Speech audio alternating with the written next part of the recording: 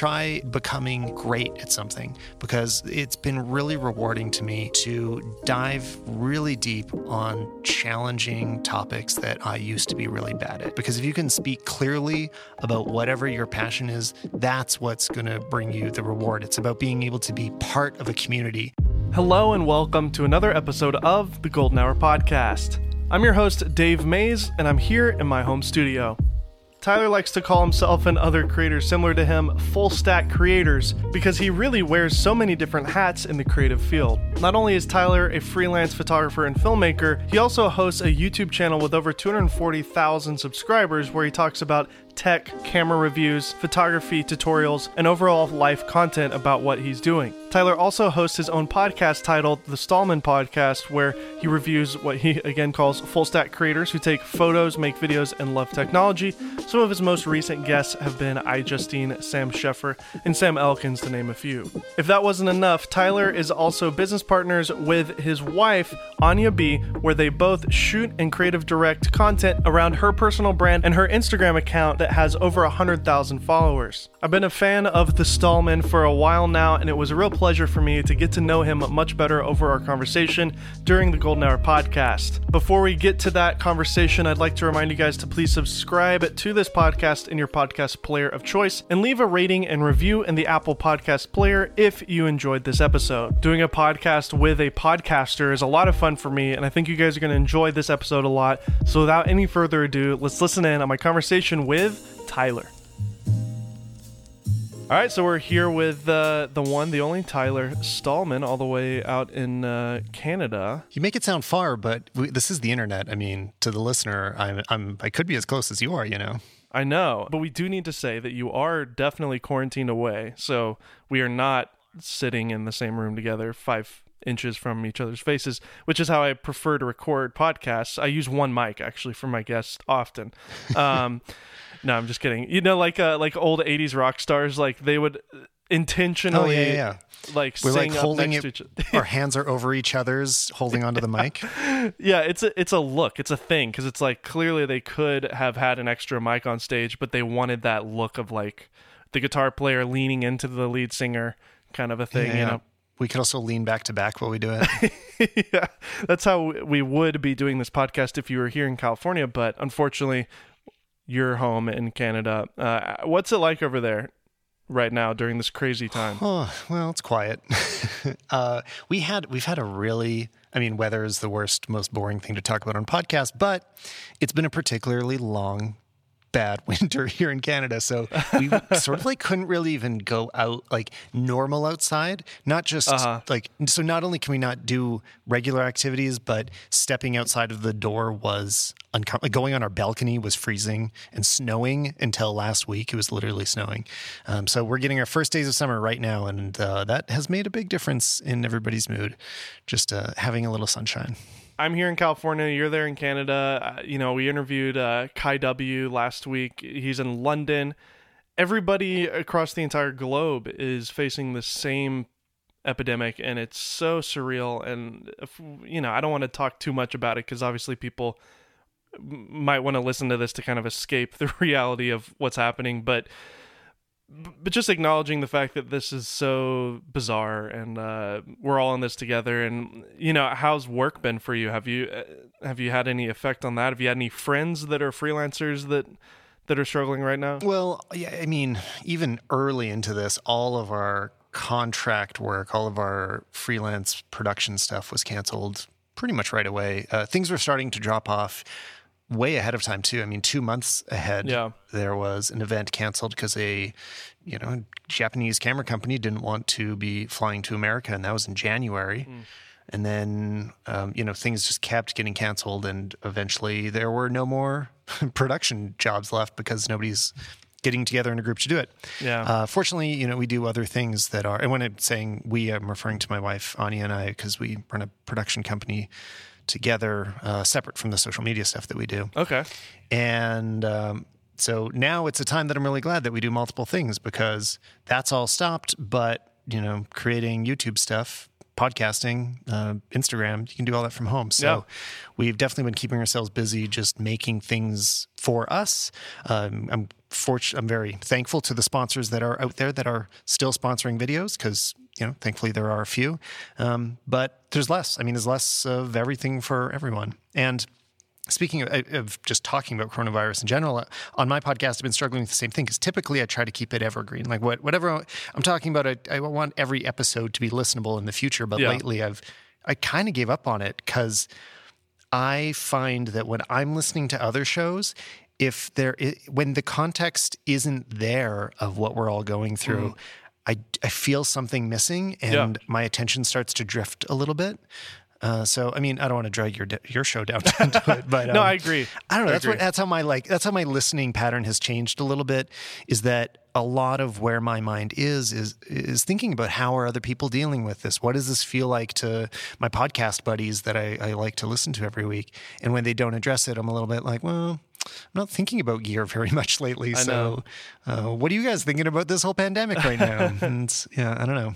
No, I think it's a way for all of us to connect with other humans, and because we're not right now. I mean, obviously Zoom has like had this crazy resurgence. I can't imagine the offices of Zoom right now and like what's going on their servers, and like, were they prepared server wise for this, and like all the nerdy details. I would love, maybe in a couple years when this all blows over, I'd love to see like a Vox, or like a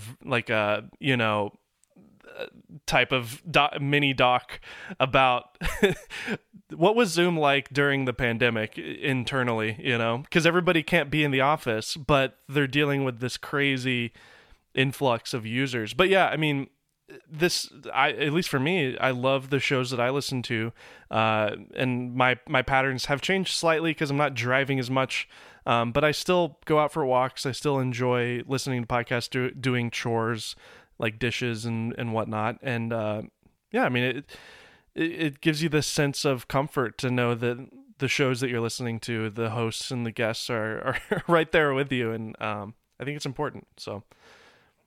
Well, I think for a lot of people that that aren't suddenly in Zoom meetings all day, podcasts can be their main social time in the day. I mean, it kind of is like that for me. Like, even before this, it's funny because our isolation, our self-quarantining isn't that different from some work weeks. Like, often we travel a lot for our work.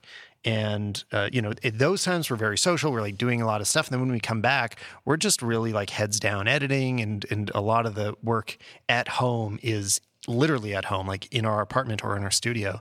And we see a lot less people when we're doing that stuff. Yeah. So this has started to just feel like an extended version of that for me. And in those times, podcasts are so much of my interaction with other people, because I can do it while I'm editing photos.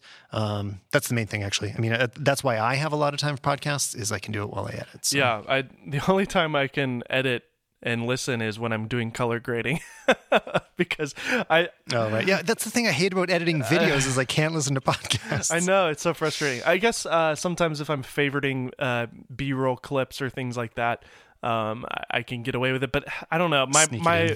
My little measly man brain can only focus on one thing at a time. So, unfortunately, I sometimes have to turn the podcast off. Like yesterday, I was trying to build a grill because we've had this grill for like 6 years. We got it when we got married, and every place that we've lived in, we weren't allowed to have a grill.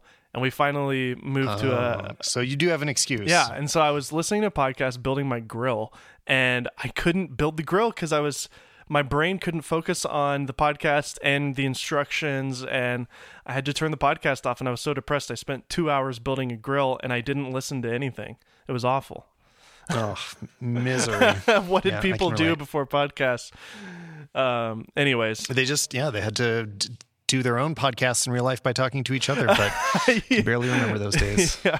We have a rule in my household that I'm only allowed to wear one AirPod, because there's been a lot of moments where my wife is having a full conversation. A great policy. Yeah, it is a good policy. But sometimes she'll catch me like, David, I see 2 AirPods in your ears.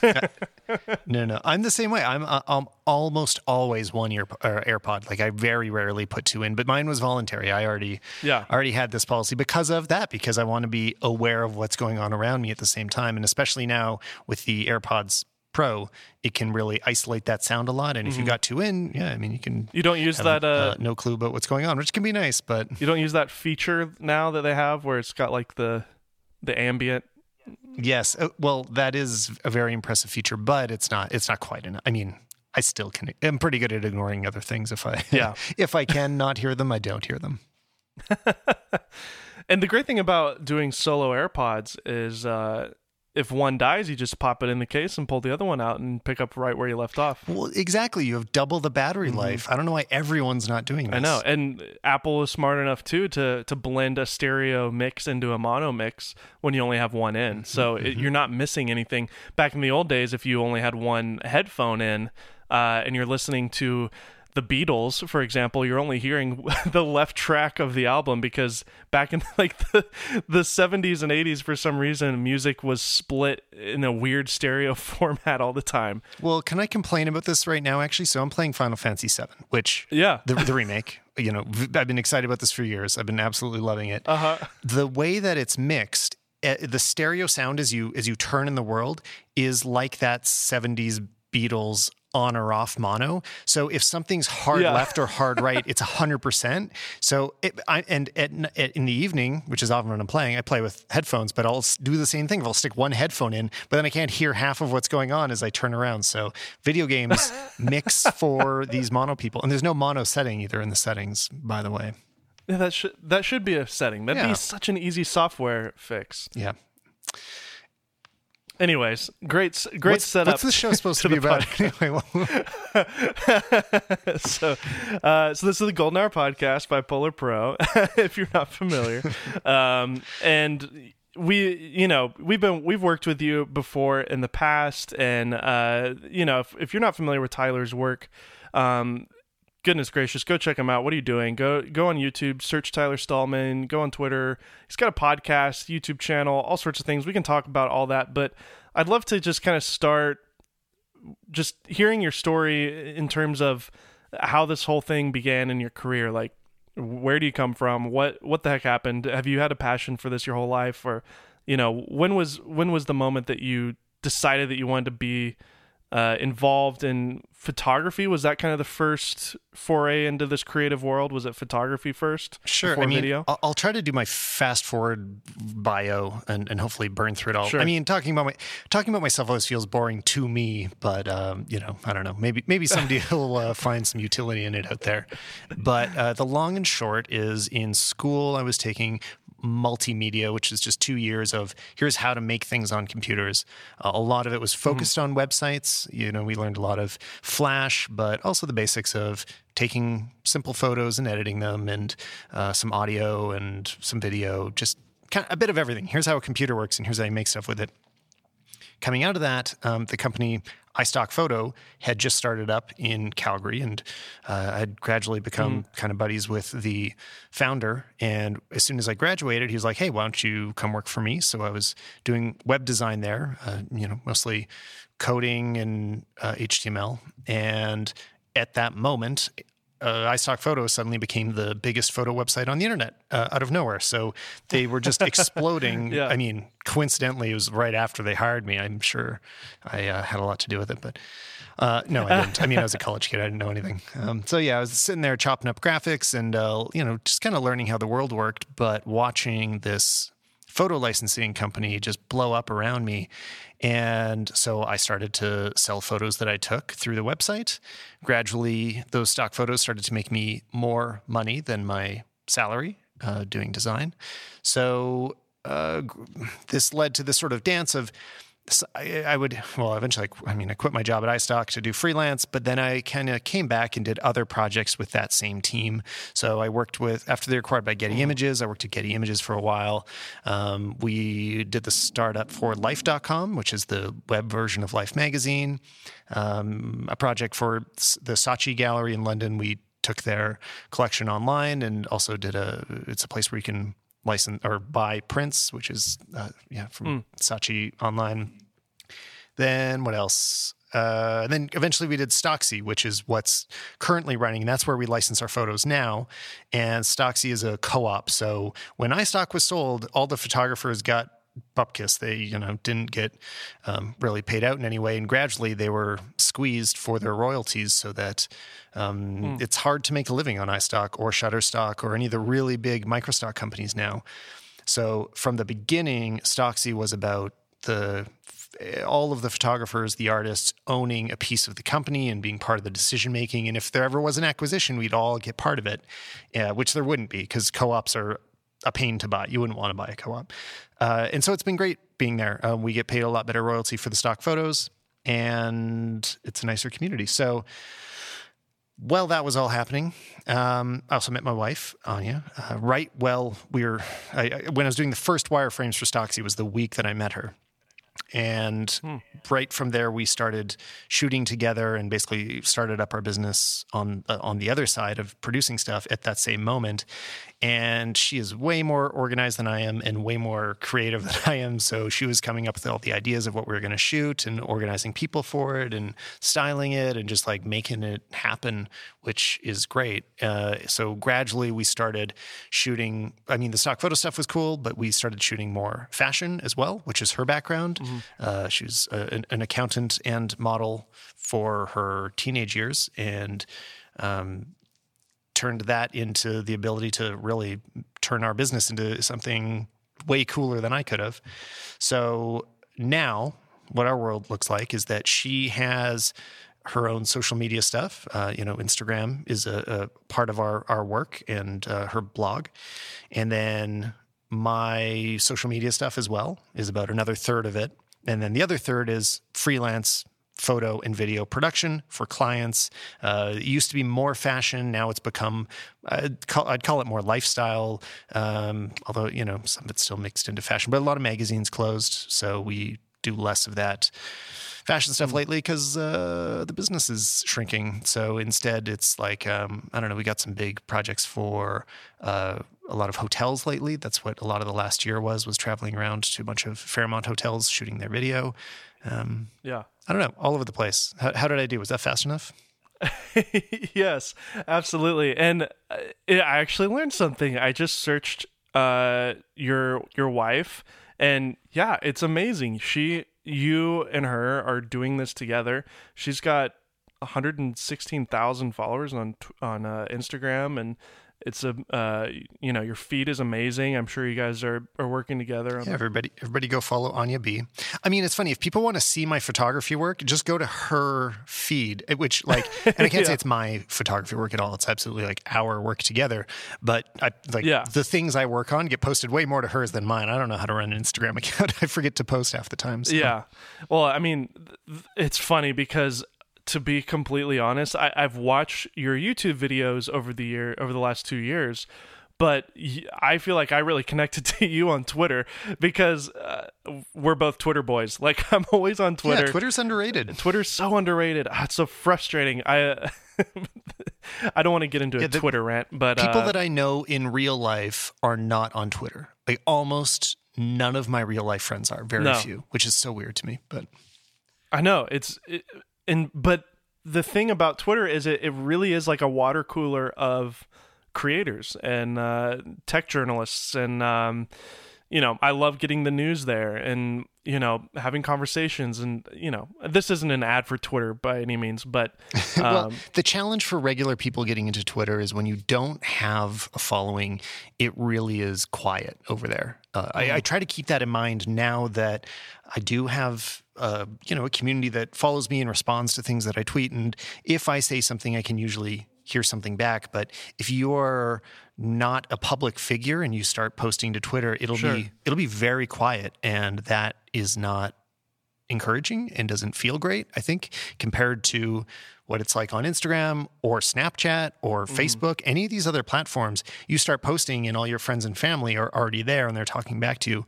On Twitter, you kind of have to be putting yourself out there to get something back. It requires a lot of work and there's not really any reward for it. My friend Drew, eventually there is. Like in the long run there's a reward, but it takes a while.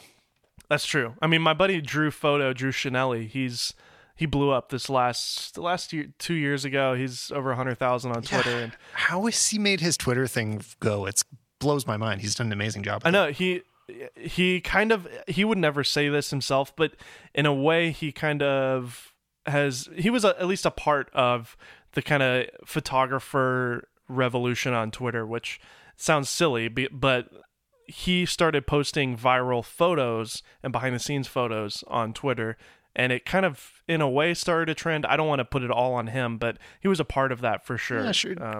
You know what? Nobody else is going to listen to this. Let's just give him all the credit. Give him all the credit. Drew Photo. Go give him a follow if you don't already. But that's so fascinating because I'm the guy on Twitter who's followed you on Twitter. We've had exchanges on Twitter. I've seen your YouTube content and your work, but I haven't done a deep dive enough and I apologize for not following your wife, because that is such a huge aspect of what you do, and very interesting. And I would imagine that having a partner like that is so interesting and fun and fulfilling in a lot of ways, because you're able to bounce off of each other and create together. Your model and your talent is your wife. That's incredible. Yeah, it's a pretty unique working situation. I mean, there's other good things about it, like the way we can offer a service we can offer to clients that not a lot of other people can, is that we can produce the whole thing beginning to end, because she's also going to be the talent in it. So not only do we can, which means that we're working with relatively smaller I don't want to undersell us. The best jobs for us, though, are like mid-sized clients where we can take the whole budget and it ends up all coming to us, because we don't need to outsource a lot of other talent. We don't need to go hire models. We don't need to hire hair and makeup. We don't need to hire a stylist. We don't need to hire a producer. We don't need to hire a photographer or a Photoshop post person. The two of us can do the whole thing. Like, we'll hire a couple assistants, but that typically we can get whole jobs done like that. And I think that's been really good for our business. I'm so single-minded. It's very hard for me to do or focus on anything other than just the one or two. I guess you've got three things. Like you said, it's only three. It's not like you're doing 20. Yeah. Well, I focus poorly. That's the trick, is that I just do a bad job of focusing and I let everything drop. I'm just dropping balls left, right, and center. That's the secret. It's funny though. I think a lot of people will look at the stuff that we post and they're like, wow, you're putting out a lot of stuff. Like we hear that often. It's like, oh yeah, you guys are just like always posting. And when I look at the actual amount, I'm like, well, we're not that much, but you, from an outside perspective, you don't remember the gaps in between. I think it's just that we've been consistent. Like, we're consistent on a whole bunch of platforms, and that keeps us in everybody's mind. A big thing that I'm an advocate for, a concept I've been pushing lately, is the idea of a full stack creator, that's something I'm stealing from the development community. It's totally a common thing to call yourself as a programmer. If you are able to do the foundational layer of code that the servers run on, and then you can also do the display code that makes the website visible to the public, and everything in between, you control the whole stack. And I just felt like this is kind of a missing word from the creative community, but is very much a thing.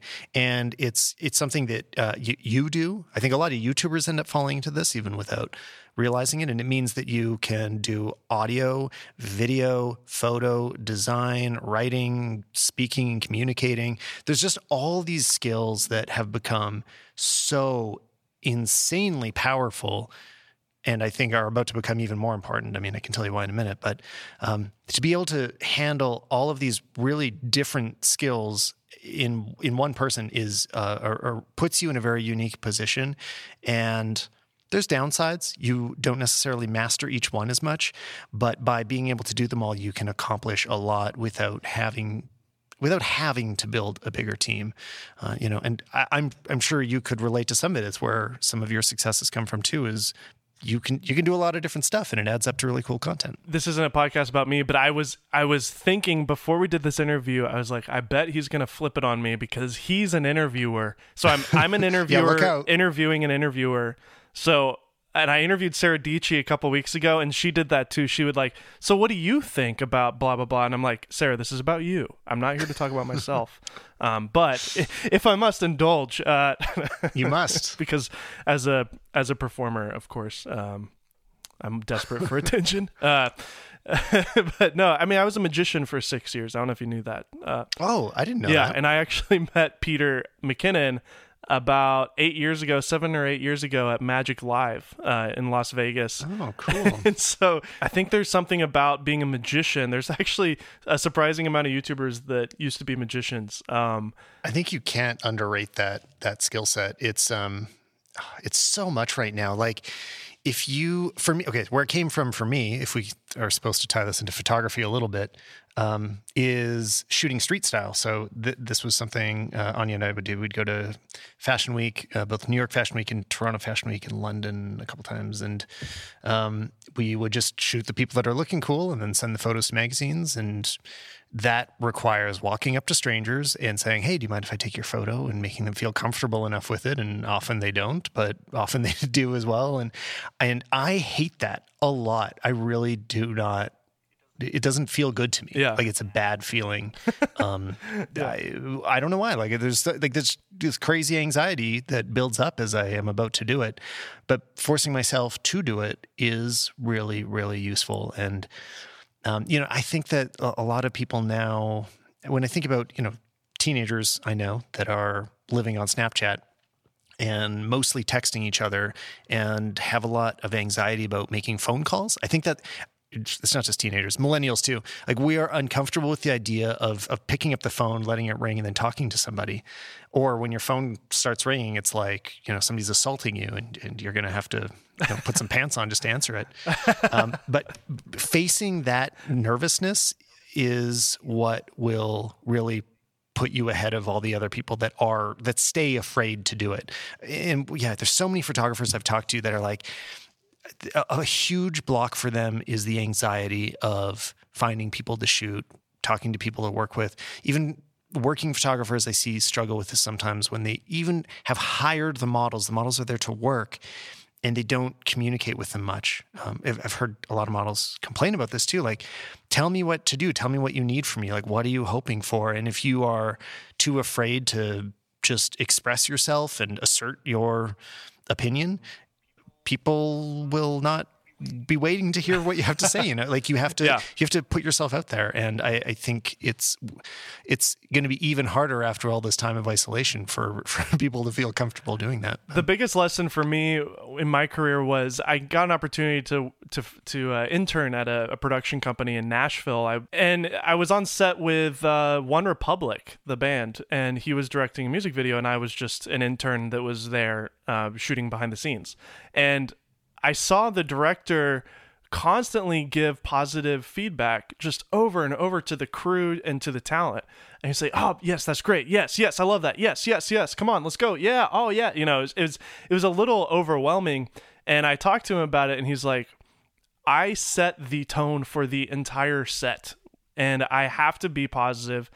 Even if somebody is really doing a terrible job, you want to make it like a sandwich of like positivity, constructive criticism, and then sandwich out with more positivity. Yeah, the more I've worked with directors or photographers that are better than me, that's such a common trait. I see it all the time. People that are at the top of their game, that are working at a really high level, they're just ridiculously nice. And sometimes it's super fake. Like, sometimes you can tell, like, well, they're not, they don't really like me. They're just pretending to be nice to me.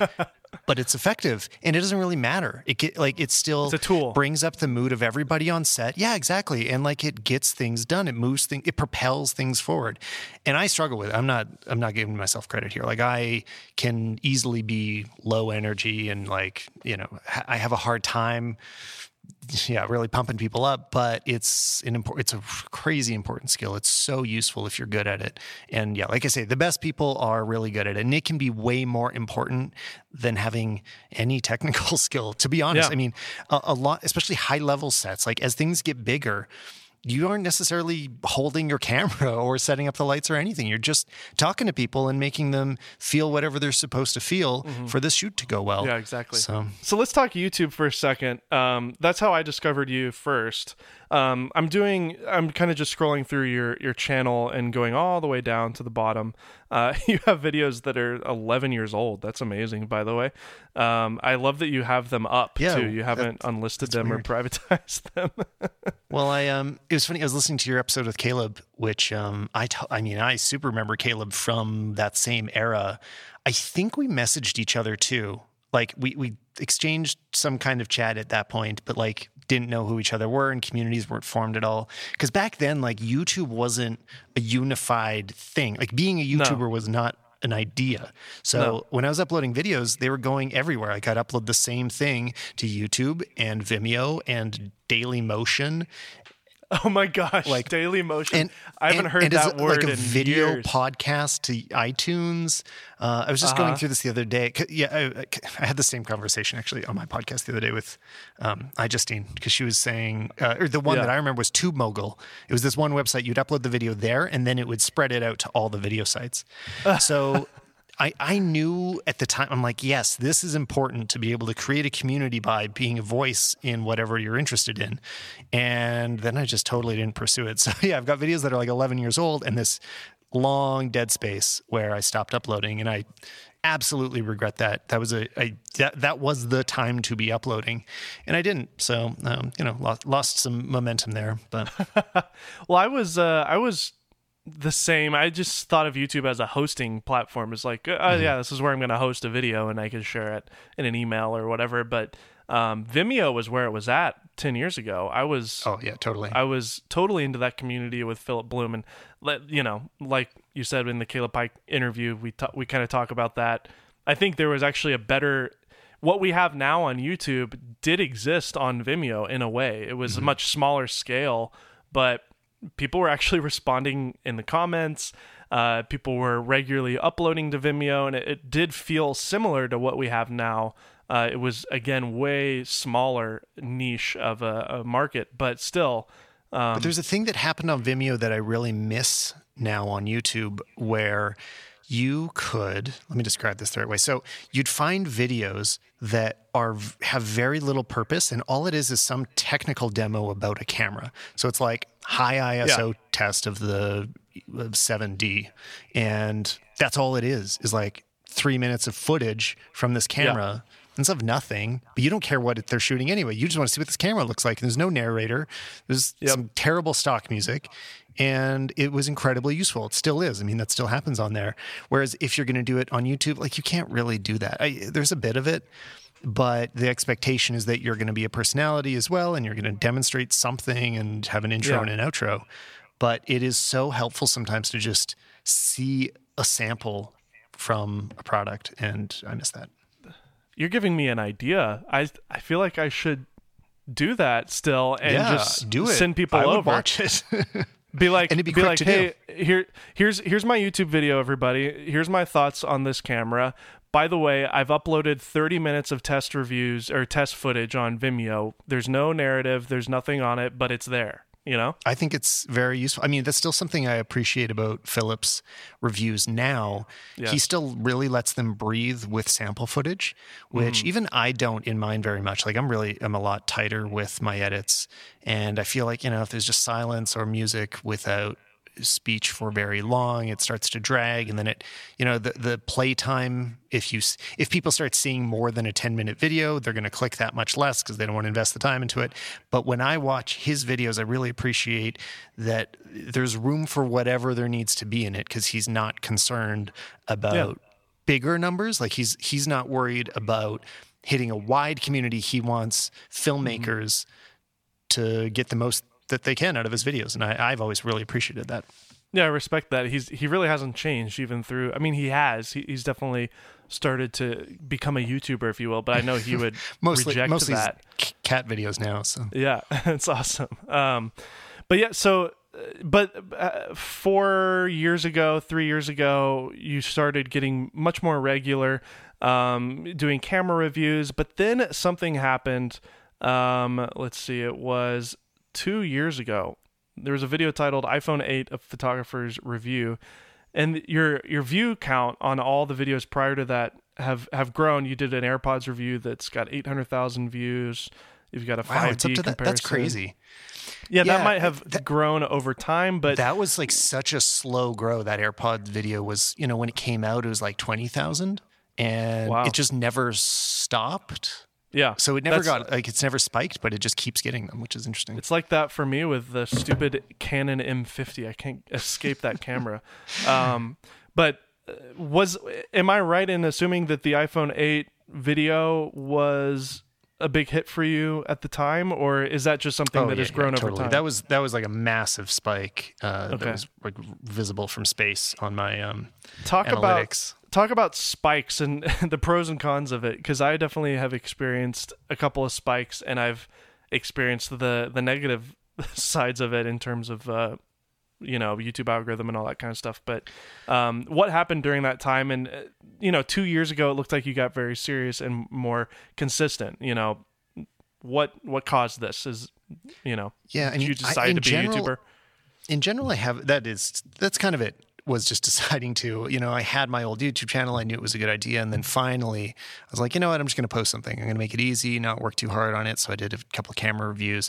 I think before the iPhone 8, I also had done the 5D Mark IV review that was very quick, very simple, but it still got a respectable amount of views. I don't know the number off the top of my head, but dozens of thousands. And I was pretty happy about that. I'm like, that feels good. Here I'm looking, it's up to 350. That was a slow grower as well. But that's a lot of views, and I didn't put much time into it. And so that's when I was like, you know what, it's time for me to double down on this and start working at it again. And so I did. And it kind of paid off. In terms of the spiky thing, though, I definitely have thoughts on that.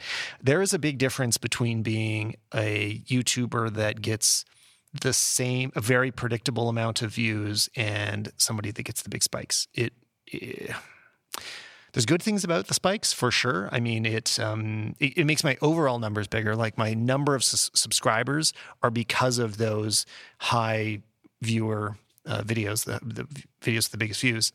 But it also gives me a lot less views per video that I release. It's a lot less predictable that anything I put out will reach any specific threshold. Whereas people that have just like really gradually developed a community that all of the people following them are there for the person, not because of one video that, was about the topic they were interested in. It develops more loyalty and more something like a podcast. That's what I like more about my podcast than about my YouTube channel, is that I get basically the exact same number of people there every single week, and they know who I am. They're there because they know what I'm going to talk about, and I don't have to like pretend to be more energetic than I am or whatever. Whereas, on YouTube, it's super unpredictable. And, that ties into sponsors as well. Like sponsors want to have some knowledge about what's going to happen in the next video. And I have to be aware of that it's like, this might be big, but maybe it won't be. Like it's hard for me to tell because I have no control of which video is going to pop. I'm interrupting this podcast briefly to tell you guys about the brand new DJI Mavic Air 2 Cinema Series filters from Polar Pro. If you aren't aware, the newest drone from DJI just came out. It's called the Mavic Air 2, and it's the second generation of the more affordable, smaller, lightweight drone from DJI. The thing that makes the Mavic Air 2 stand out against the lineup of other drones from DJI is the fact that the size of the drone itself is so compact and easy to travel with, but the quality and performance of the camera built into it is still high enough to be considered a professional camera. But like all drones with built-in cameras, there's one thing that you really need to get the most cinematic shots possible, and that is a neutral density filter. Well, you're in luck because Polar Pro has just announced the brand new Cinema Series filters for the Mavic Air 2. There's two packages that you can choose from, the Vivid Collection and the V&D filter. First, let me tell you about the Vivid Collection for the Mavic Air 2. The kit includes Indy 8, Indy 16, and Indy 32, all with polarization filters built into them. Those three filter strengths are really going to handle most situations that you're going to face with your drone. You want want to make sure that your shutter speed is set double to what your frame rate is. So for example, if you're shooting at 24 frames per second, you want your shutter speed to be around 1/48 of a second. And because the drone doesn't have the ability to adjust your aperture, once you set your shutter down to 1/50th of a second, even at the lowest ISO settings, the image is going to be completely blown out and overexposed. That's why when you're using a drone, you have to have an ND filter to keep your shutter speed at the right setting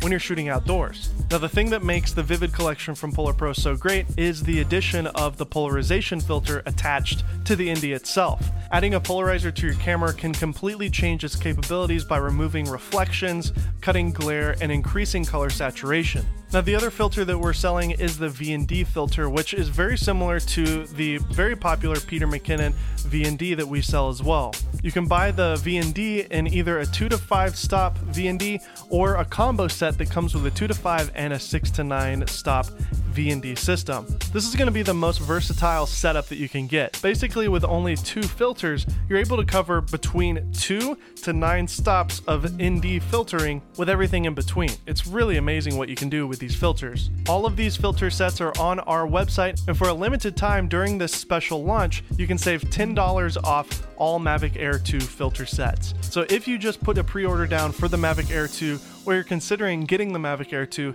now's the time to jump on getting your full cinema setup by buying the Mavic Air 2 filters from Polar Pro. So again, go to polarpro.com and check this out. The new filter setup for the Mavic Air 2, $10 off only now. Go check it out. Now, let's go back to my conversation. So you started a YouTube channel. At what point did you do the podcast? And what made you decide to do that? Well, so going back to when I was saying that I used to post everything everywhere, at first, so I had a podcast at the same time as I started my YouTube channel, which was, 10 years ago or 11 years ago. And some of those were cross posts. So sometimes I'd do a video podcast episode, and those are now also YouTube videos. And then I would do audio only episodes. All this stuff was way less defined back then. Like, there's no rules. And that podcast just disappeared because I stopped paying for hosting. Then I had another podcast in between, and now I have the current iteration. So it's been also a little bit like on and off. I've had 3 shows over the past decade, and the current one's been going for about 2. But the current one's the most like open. It's just called the Stallman Podcast because I want to talk about whatever I want to talk about. I mean, now it's coronavirus weekly or something. So, but in general is that I want to be able to invite on different creators that I am interested in, talk about everything from photography to filmmaking to just films, Star Wars, So, but for me, podcasts are my favorite entertainment because of everything I was talking about earlier, where you can listen to them while you do other things. You don't have to focus all your attention. So I don't watch that many YouTube videos in reality, just, maybe like 1 or 2 a day, sometimes none a day. Whereas I will listen to, 1 or 2 or 3 or 4 podcasts a day. And what are you finding with your podcast in terms of audience growth? I mean, do you make money with it? Are you doing brand deals on the podcast and stuff like that, similar to YouTube? And I haven't really talked to, other than Sarah, I haven't really talked to a quote podcaster. Is it a different world over there in terms of, because this podcast is paid for and hosted by Polar Pro, so we're not kind of doing different format, the quote podcaster thing and working with brands, but which I think is super smart. Like, hey, Polar Pro guys, this is exactly the right idea. I think every brand should be doing this. It's really the right thing to do. I'm surprised more aren't. And what actually, I've directly pitched. I guess I'll leave it unnamed company that I've worked for in the past, being like, you guys should start a podcast and I'm going to host it for you. And it didn't happen, but that's okay. I got my own show instead. And the way that it works is, I don't have a sponsor every single week, but when I do, I appreciate them. And I honestly think that it can be a lot more effective than YouTube. And I think that budgets are allocated based on what brands are already comfortable with. So I think, a lot of brands are like, we have a pool of this much money for Instagram and we have this much money for YouTube. We didn't make a pool for podcasting. So the challenge isn't necessarily like how effective will it be? How much will the audience connect with it? How likely are they to go buy the product? A lot of it is whatever they're comfortable buying already. So often the sponsor spots I get are companies that are already very comfortable with podcasting, and it's harder to bring in traditionally YouTube only brands to bring them over to the podcast.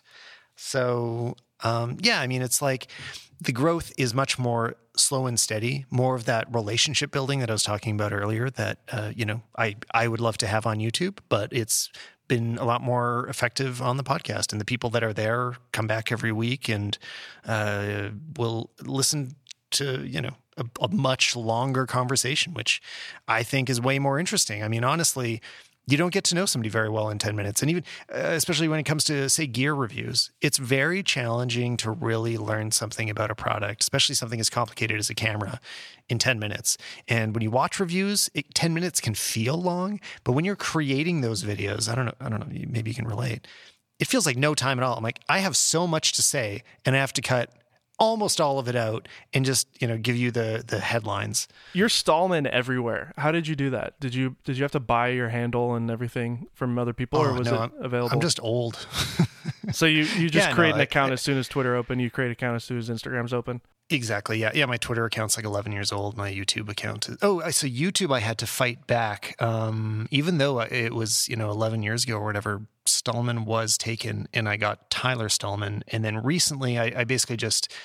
I had everything else. I had Instagram and I had Twitter, and I wrote to YouTube and said, like, look, I've got this everywhere else. I've got Stallman.com. Like, this is my brand. And the person that has it currently hasn't uploaded anything in 6 years. So can I have it? And, through enough petitioning, they did get it to me, which was, thank you very much, YouTube. But the others I had at the beginning. Cool. Yeah, you're Stallman everywhere. I love that. You should have a shirt that says Stallman everywhere instead of Matt Black everywhere. Oh, I like that. That's a good one. I still need to find out what my merch is going to be, so maybe I'll run with that. There you go. So we did do a little AMA on Twitter and Instagram. You retweeted it. Thank you. I should have looked at the questions ahead of time so I was prepared. Well, one of them is from Jordan Drake, a fellow Canadian. He says, who's his favorite Calgary YouTuber? It's time he chose. Well, I'm going to go with the answer that I responded to him. And I'm going to say that The Rock counts as a YouTuber and a Calgarian, which is barely true in both cases. I didn't know but that. I just like it as an answer.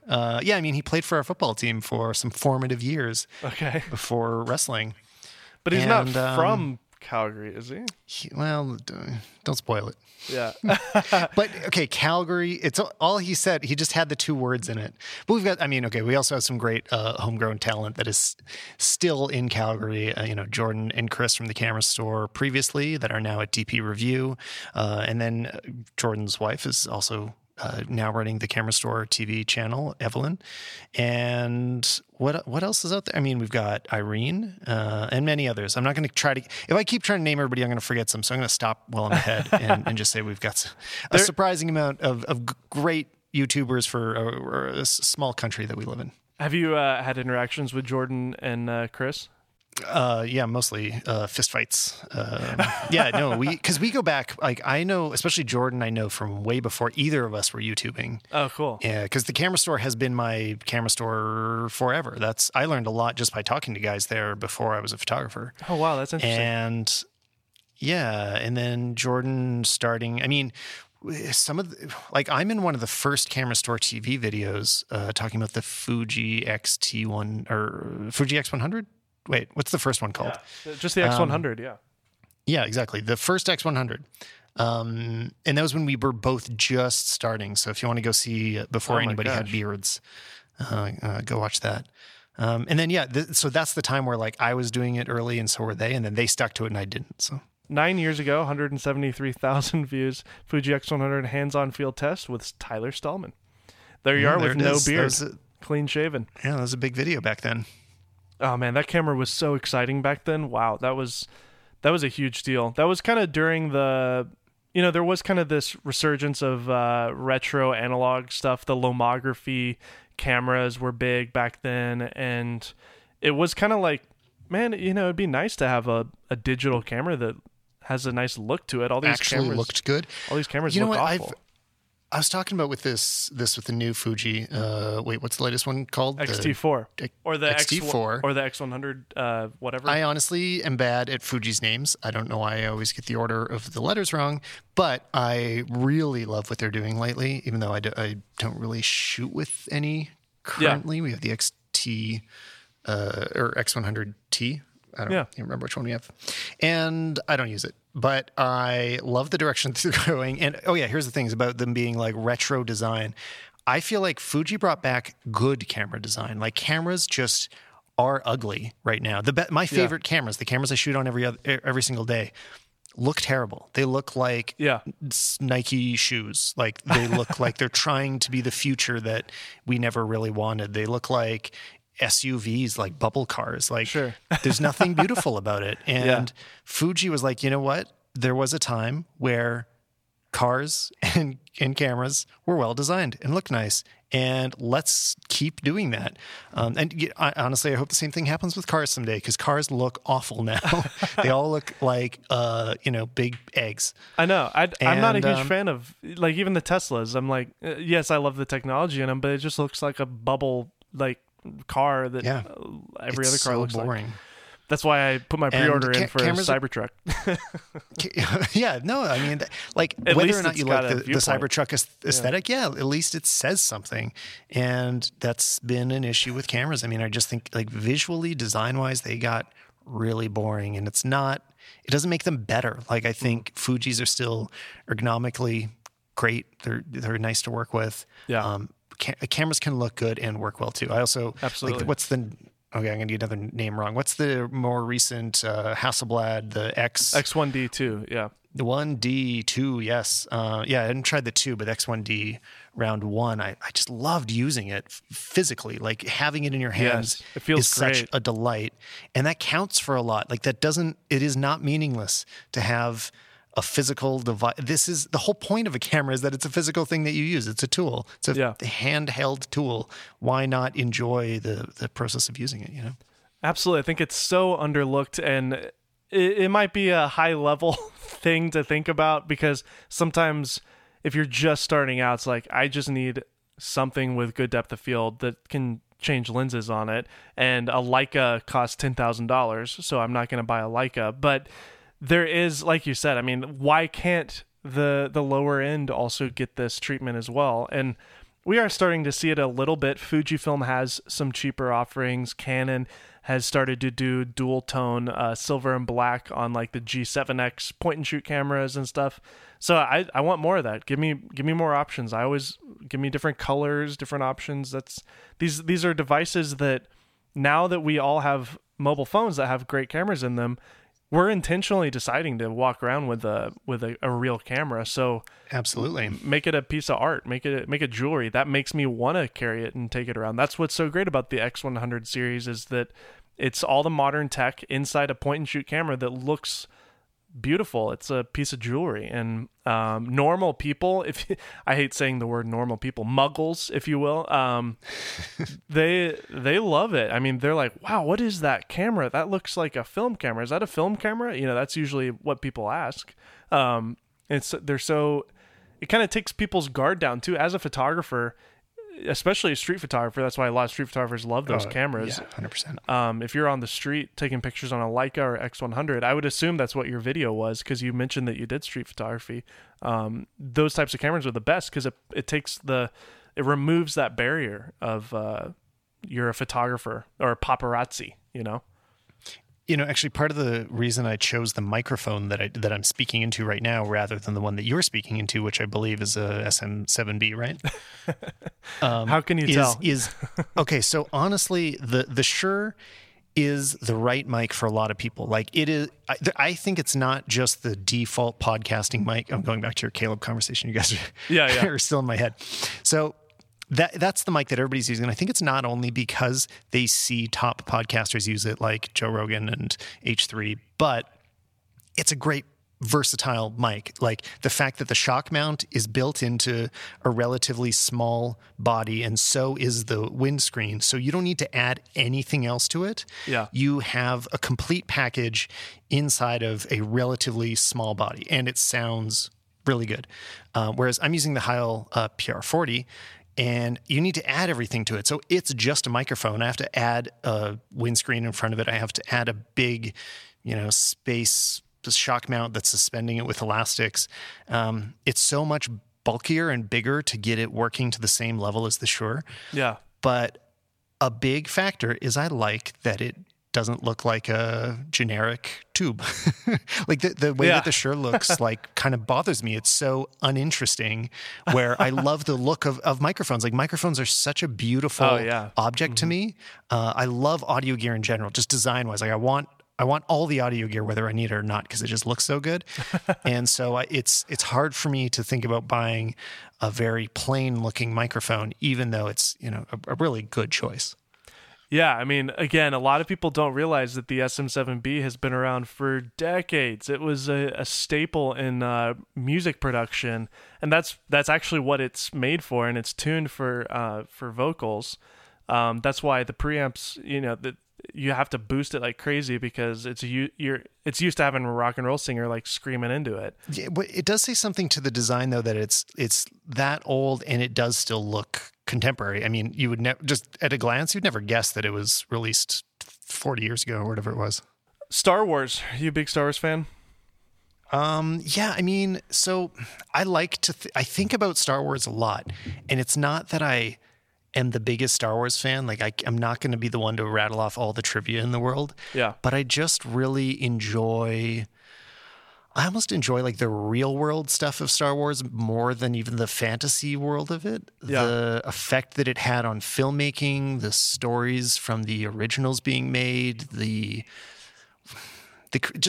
amount of creativity that's gone into it. And even in the newer ones that I think a lot of people kind of crap on, there's such amazing craftsmanship going on there. Okay, if you're a photographer and you're listening to this and you hate the new Star Wars, you can't tell me they're not incredibly beautiful. There are so many frames that if you just freeze them, you're like, it's just such a masterpiece. The talent that went into this is at such a high level. And that doesn't necessarily forgive the stories for not always holding together, which can be frustrating. But they're very rich. There's a lot to dig into, both in the old ones and the new ones. So it's a deep well that I keep going back to. And it's not a fair. Well, the reason I bring it up is because episode 71, which came out in December 30th for your podcast, you talk about the Rise of Skywalker, and I know, like you said, you're a fan of it, but it's unfair to compare it to the Marvel Cinematic Universe, because Marvel was created in a time where Star Wars already existed, and they had that to point to and say, "Hey, this, let's do this." And look at this, Star Wars worked, and and then obviously now Disney owns both, but you can't deny the fact that these are masterpiece, cinematic masterpieces. But it is a little disappointing that. I don't want to say disappointing, because I'm an adult now. I think if I were 12 or 13 years old, when I really was at the peak Star Wars fandom for me, when my dad sat me down and said, "Son, watch this." And were you young when the episode 1, 2, 3 came out? Were you in the right age group? Because you're a little younger than me, I think. I'm 29. Yeah. So I remember. So that was hit hard for you, I imagine, right? Yes. The episode 3, the final of the prequels was released my senior year of high school. So throughout my middle school, high school years, I watched those films come out, along with Lord of the Rings, which also too was a huge holds up a little bit better. I mean, actually, I could say maybe even more good thing. There is so much packed into those 3 Lord of the Rings films. Oh my gosh. I need to go back to them soon. I haven't. Maybe I should do a podcast about them. Yes, let's do it. Let's watch them together. So the 3-hour podcast. well, per per movie, it would be 3 hours yeah, of exactly. podcasting. So 9 hours of podcasting. That's like when the third Lord of the Rings came out, I went to a marathon showing of it where I got to we watched them back to back in the theater, 9 hours in one theater seat. It was great. One recommendation on Star Wars. A great example of what makes it interesting to me, and if anybody else wants to pursue it, is an example of why it's interesting. There's a book called The Secret History of Star Wars, and it kind of breaks down the most interesting elements of it to me is that it breaks down why it's completely clear, looking back on the films that exist, that this was not imagined to be not just a trilogy, but it was a single film. Star Wars was meant to be one film where Darth Vader was not anyone's father. He was kind of a henchman and a side character. Spoiler alert. All of this was, well, I mean, I didn't say whose father, but I mean, all of this was added on after the success of the first film, and then it was renamed to be A New Hope. And the mythology of it being in the whole narrative being in George Lucas's head is completely constructed afterwards. But it doesn't take away from the genius of having created this world, but I just find that whole story really interesting. Versus the Marvel Cinematic Universe that from the beginning with Jon Favreau had some sort, it of course wasn't completely fleshed out, but it did have a direction of some sort. And I think that's a good, that shows through in a positive way. I think Star Wars is weaker for having added all that stuff later. I mean, episode 4, A New Hope, it would have tied in as a stronger piece of narrative if it was setting up Vader to be Luke's father at all, which it does not. It is not presenting that idea anywhere. And a lot of other things are just not in it. I mean, it's not, the whole Luke and Leia's relationship is a different, everything was different as they made that movie. And then they had to retcon it later. And the series is weaker for it. And I think that was a big advantage of Marvel, is being able to know where it's going a few years from now. But that's also some of the fun of those older films, is there was no idea of there being a cinematic universe. Yeah. So it was so much scrappier, and they're, just getting it done. And I really like that too, especially that it all came out of one crazy guy's mind and bank account. Yeah. And at the time, I mean, gosh, I don't want to be my dad's age, but I do have a little jealousy of the fact that he was able to sit in those theaters as those films were coming out. He remembers standing in line to see the original Star Wars, when it came out in the 70s. And there's a really great video I would encourage you guys to look up on YouTube that somebody found footage of in the theater in the 70s, or I guess the 80s. I don't remember when Empire came out, but of the reaction of a movie theater when Darth Vader unveils who he's the father of. I think that's a really great moment in cinematic history. And with Star Wars and Indiana Jones, which is another amazing cinematic trio of movies, and I'm only going to call it a trio, is like the tone of films. I mean, we're getting into film history now, but the tones of films changed. That first Indiana Jones movie, boom, you're straight into the action. And my dad told me he remembers vividly seeing that the first Indiana Jones film, and being like, I've never seen a movie that just jumps into the plot instantly, and you're chasing, you're in a temple and you're running away from this thing. It is intense. And you don't even think twice about it now, because any movie you watch, they hook you in within the first 10 minutes.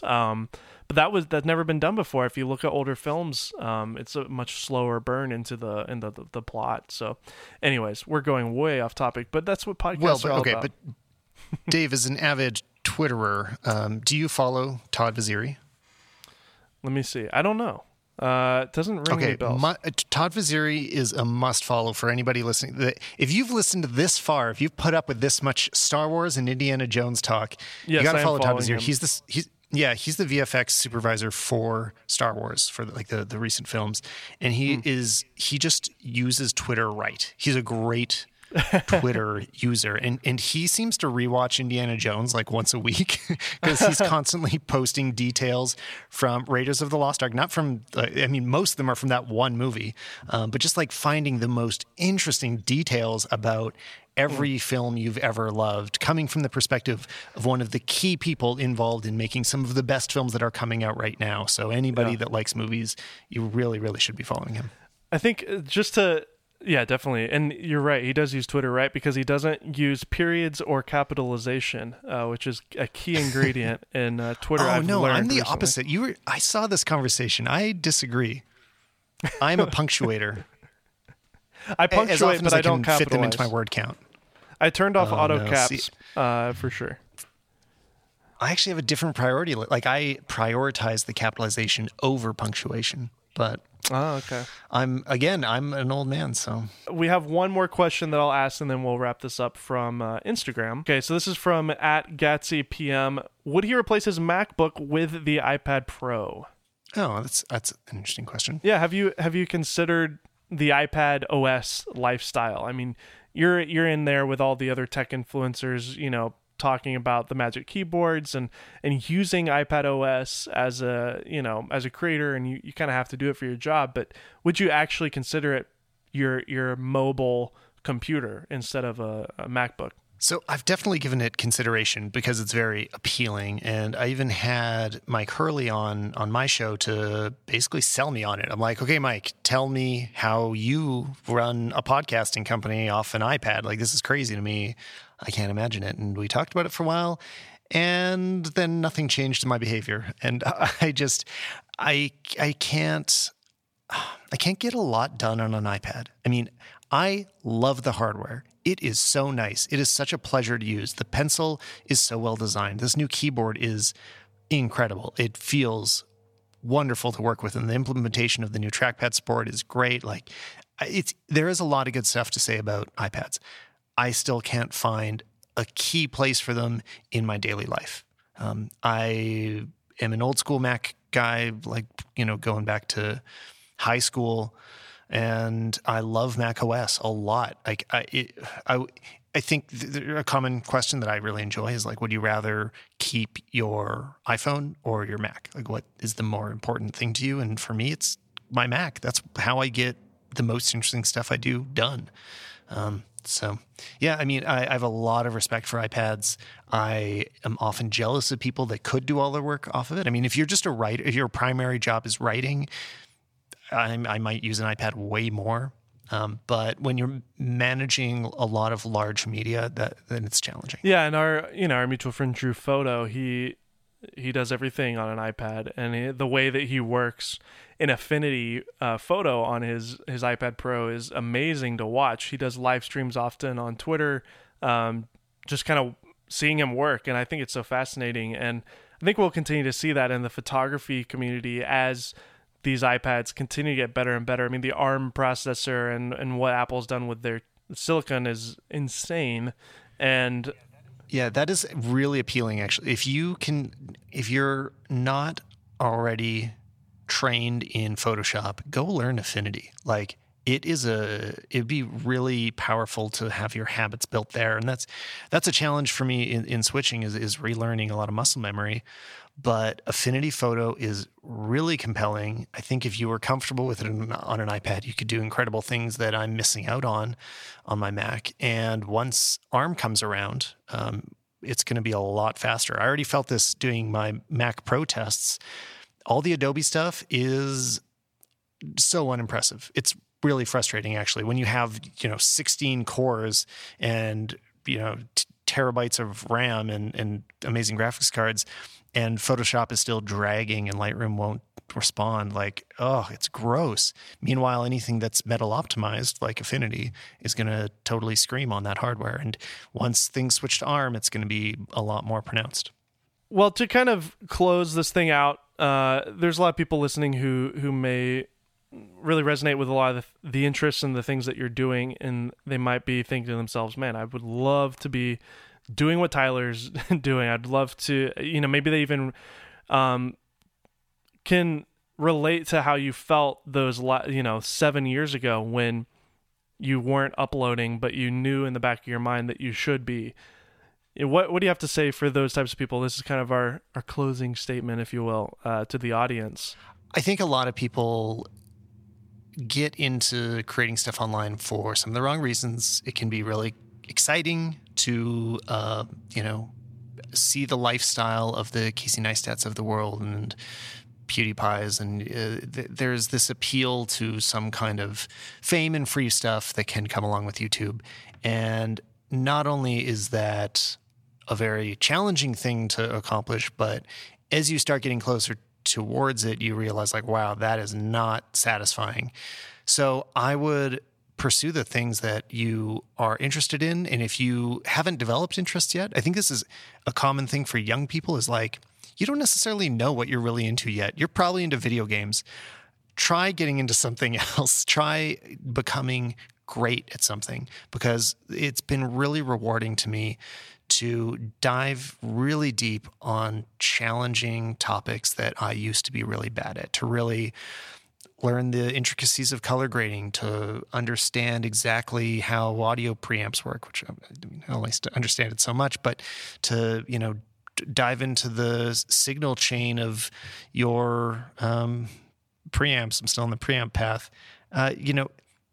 Don't be afraid to really dive deep into the things that you care about, because it's so much more powerful to understand them well than to have a huge audience. Because if you can speak clearly about whatever your passion is, that's what's going to bring you the reward. It's about being able to be part of a community much more than some sort of vague like celebrity or any of that. Like, the rewarding things to me about podcasting and YouTubing and doing anything in the public is meeting people like you and making friends that have similar interests and being able to speak directly to the companies that make the stuff that I love. Like, that's what's great about it. It's the community stuff that will really matter in the long run. So do not get distracted by numbers or trying to be big or trying to get free stuff.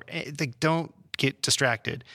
Try to be good at it, and then just be part of a community, and you will get the most rewarding things out of it. That was fabulous. Well done. Should I do a second take? No. No, that was perfect. Everybody go follow Tyler at Stallman everywhere. We just came up with this merch line. And buy that merch once it's available. Yeah. Exactly. Tyler, it was a pleasure talking to you. Thanks, man, for coming on. Dave, thanks so much for having me on. I hope you guys enjoyed my conversation with Tyler Stallman. It really was a joy for me to interview an interviewer. It's a lot of fun to interview somebody that knows how to work the mic, and he kept asking me questions, and I know you guys don't care to hear my answers all the time, but I appreciate him being a great guest and, in a way, a host. I think it's hard for anybody who's an interviewer to turn that off.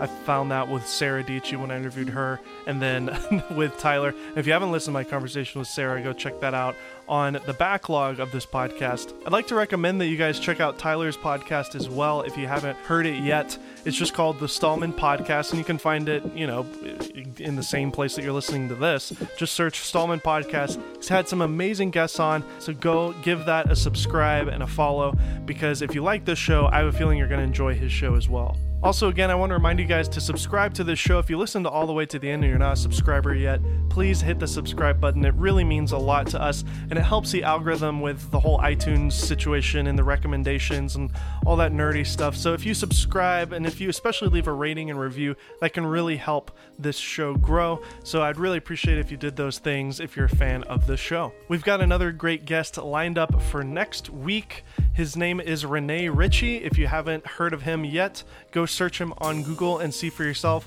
He's an amazing tech journalist, YouTuber, podcaster, and it was another interview with an interviewer or a podcaster, and it went really well. I just finished that podcast with him, so get ready for that. Again, subscribe so you can hear my conversation with Rene Ritchie. We're super grateful to have you guys here listening to the Golden Hour podcast every single Tuesday. Once again, I'm your host, Dave Mays. We'll see you next week.